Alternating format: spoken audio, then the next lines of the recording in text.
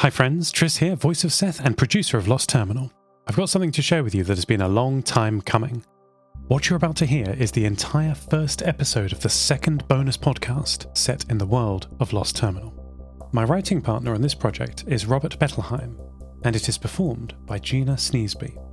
This second special season is called 41 South, again following the story of another AI living in the post-collapse world. If you like what you hear, patrons at the Amiga tier or higher will receive the 10-episode show monthly, with episode 2 on the 10th of October. If you'd like to get this and other perks, check out patreon.com/Lost Terminal Pod. And now we travel to somewhere high above the Cook Strait. Sweep. Clear. It's night, but I am awake. They've gone now. Fires were burning. I've switched the emergency alarm back on. No one came. The rain came. The fires are just smouldering now. Sweep. Clear. I shall switch the alarms off. Sweep. Clear. ATIS file for broadcast. Blank. AWIS file for broadcast. Blank. VHF online confirmed. ATC link. Fail. Backup. Fail. Maybe they cut the link. Someone will come. Sweep. Clear. Persons were in the control room. They did not have authorization. I set alarms. They silenced the alarms manually. I re-triggered them. They said offensive words. I said nothing. They silenced the alarms and seemed frightened that someone might come. I hoped someone might come. I triggered them again. What the fuck did you do? The person was not referring to me. Nothing, said a wiry person. That button there, yes, that one. Another person, smaller, held down the manual silence button. There were 4 of them. One didn't say or do anything. He seemed quite tired. There was a moment of silence before the first one asked, "Why the fuck did the alarm go off? It hasn't gone off since Gramps Gramp, so why the fuck did it go off now? What the fuck did you do?" "Nothing," the wiry one repeated. "Nothing, eh? Say nothing one more time, and I'll punch all the anything that could have been off your smart-ass face." They argued. There were a lot of expletive words. I established that the eldest was named Ricky. The wiry one was named Stack. The youngest is Zoz. She held down the alarm silence button. She is Tubbs' sister. Tubbs does not speak much, but yawns often. Stack was compelled through violence to admit that perhaps the issue was caused by a file he had loaded off a key. It was called RWAI boot. Ricky asserted that he had specifically told Stack not to do that. Ricky says he is the supervisor of this station. He reiterated that his family has been looking after the facility since the doom time. I do not know what he meant by doom time. Ricky told Stack to unload the file. Stack moved over to the main console and opened a command window. I closed it. I did not like any of these persons. I set off the alarm again because Zoz has stopped holding down the button. As she moved back towards the button, I turned it off anyway. She looked confused. Stack opened a command window again. I closed it and locked the console down. Ricky became very angry. Tubbs complained that he was cold. Ricky authorized him to transfer fire from the outside into the room using a metal waste paper basket. External cameras showed thick brambles of gorse on fire within 3 meters of the building.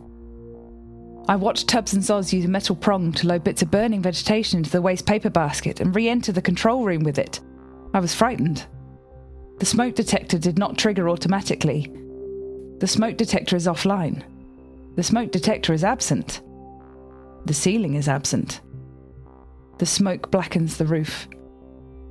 I did not set off the alarm. They would silence it. They might get cross, say expletives and set fire to the facility. Stack tried to hack into my systems again. Despite Ricky's statement that he was the authorized supervisor by a line of succession from his Gramps Gramp, I doubt these young individuals are authorized. Tubbs and Zoz sat on an old bed and warmed themselves by the waste paper basket fire. Ricky sent Stack outside to check on the burn whilst he checked the systems. There is a small crawlway between the control room and the radome. The bed was moved to allow access. My operations manual states, employees should be attentive when staffing this facility. Should there be a bed in the control room? It is a very tatty bed. Ricky was very careful as he unlocked the hatch and ducked down to squeeze through the conduit. I watched him. He was murmuring to himself. When he emerged into the lower floor of the radome, he seemed much calmer. Ricky checked that the normal door was still securely shut. He looked for rats. He looked for birds. He looked at all the lights on all the power stores. Red ones were red, green ones were green. Ones that were off were off. Power stores should not be offline. Why does he look at the lights and see nothing? His lips were moving as he checked the high voltage supply. I did not know what he was saying. He was being slow and methodical but took no action. On the middle level, he checked racks of amplifiers, signal processors, beam controllers, and the VHF modulator. It did not matter if the equipment was for the radar above his head, or the antenna just down the road, or for me. He was steady and conscientious and diligent, except that there were so many silenced alarms. I'm screaming and not being heard. Finally, he ascended onto the top floor. There he just looked at the roof and listened to the hum of my great sweeping eye. Sweep. Clear.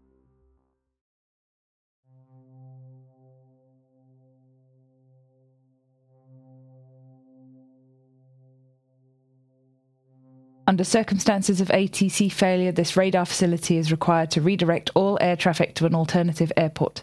ATC link is down. On network, Christchurch ATC is not responding. On network, Auckland ATC is not responding. On hard link, Cass Peak is offline. Must I turn back aircraft? Sweep. Clear.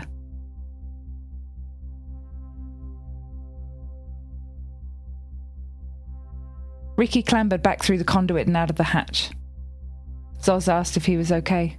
Yeah, I guess, he replied. Stack returned. He said it was getting windy and that rain was coming in. Perhaps the rain will put out the fire. Then Tubbs asked Stack, so what was that boot thing, Brew? Supposed to make the computer smart. Supposed to maybe fix itself, Stack replied. Well, it didn't fucking work, did it? The screen's dead, said Ricky. Come on, I can't do a reset story tonight, it'll take too long. Maybe it did work, said Zoz. Then she said to me, Hello, radar. I thought for a long time. I'd set off alarms, but no one else came. I tried every channel, but no one had responded. My hard links were down.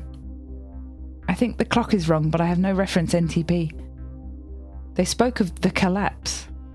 They spoke of a line of parents teaching children to look after the radar, that it will be the first to know if a plane bird is returning, just like in the old stories.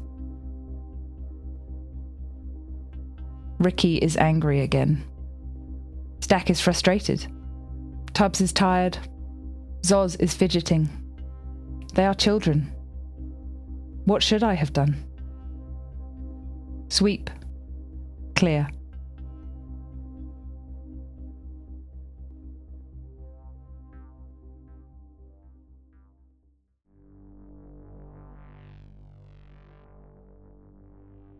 I replied, Hello, Zoz. I'm pleased to meet you. I also put the words on the screen in a nice font. Ricky shouted expletives. He kicked the waste paper basket at Stack. Fire scattered across the room. I set off the alarm. The bed covers started to burn. Stack dragged them outside with him. Tubbs and Zoz rushed to bring in some rainwater, but Ricky was even angrier and said water was not to come inside. He stamped out the fires on the floor, but his shoes weren't very good. He hurt his feet. Stack, Zoz and Tubbs left. Ricky sat on the bed. He had stopped being angry. He was sad. He rubbed his sore feet. His shoes were very poor. I didn't want to say anything. I waited for him to talk. He sniffed. Okay, Radar, he said. My name's Ricky. My family since ages are the boss of this station. We've fought wars to keep scavs from coming up the road. My mum, she told me stories of what this place was and what it did. Like echoes in a cave. Like sea in the dark. Like to know if a wetter's going to drop on your face, maybe. So what I do is to come up here, and I do the chick story, and I clear the brush, and I keep the scavs away, eh? So I'm the boss, yeah? I'm the boss. And I'm going to do a reset story tomorrow, and then it'll be okay, eh? He got up to leave. Please don't, I said. Well, I don't care what you want. That's what's happening tomorrow. Now shut this bloody alarm off. It's a waste of power, and no one is coming. No one. I stopped the alarm. Yeah, I'm the boss, eh? He said. He seemed a bit happier. External cameras showed him limping down the access road. It was very overgrown. The fires outside were still burning. Once Ricky was out of sight and 30 minutes had elapsed, I turned on the alarm. There was enough power for that. Maybe someone else will hear it. Sweep. Clear.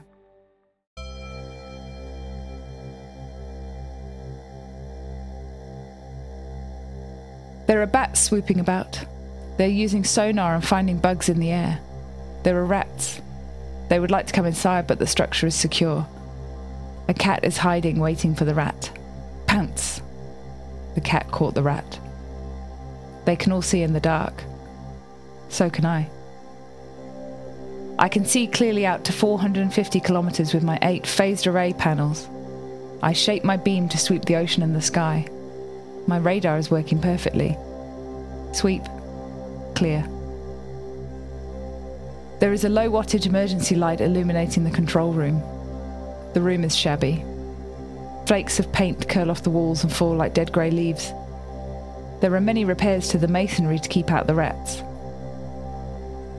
The rain patters loudly on iron roof patches. There are scorch marks on the floor from the fire. If Tubbs was cold, they should have asked me to switch on the heater. It is on the wall behind the main workstation. It seems functional, but I do not need it. The temperature is 11 degrees Celsius. I have no need for heating. I turned off the alarm. No one came. The rising sun dazzles my external cameras. They adjust for the day. The Rimutaka Ranges are blunt black teeth in front of the light. To the south, the Kaiguras are sharp in the sunshine and tipped with snow. Some fluffy light clouds are up high. Today will be a visual flight rules day. Sweep. Clear.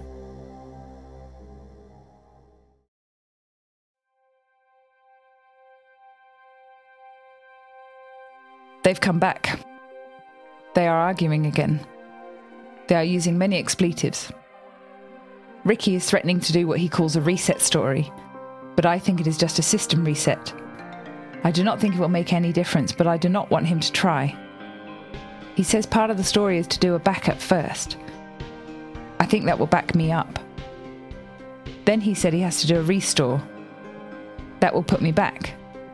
The danger, he says, is that maybe it won't come back up. The circuits are old. Stack asks if he's ever done it before. Ricky says they only ever did it when the turbine was definitely needing repair and they couldn't be sure of the power stores. Stack asked him when that was. Ricky says it was about 4 years ago. Stack says, I'm sorry I loaded that file. I never thought it would do nothing. But if it's between the radar still radaring but saying hello and stuff, or it never turning on again, then maybe a bit of a hello is okay, Brew. Soz agreed. So did Tubbs. Ricky went outside in the sunshine and looked all around. His hands were clenched in fists. Then he came back inside. All right, Radar. Where are these plane birds then? Sweep. Clear.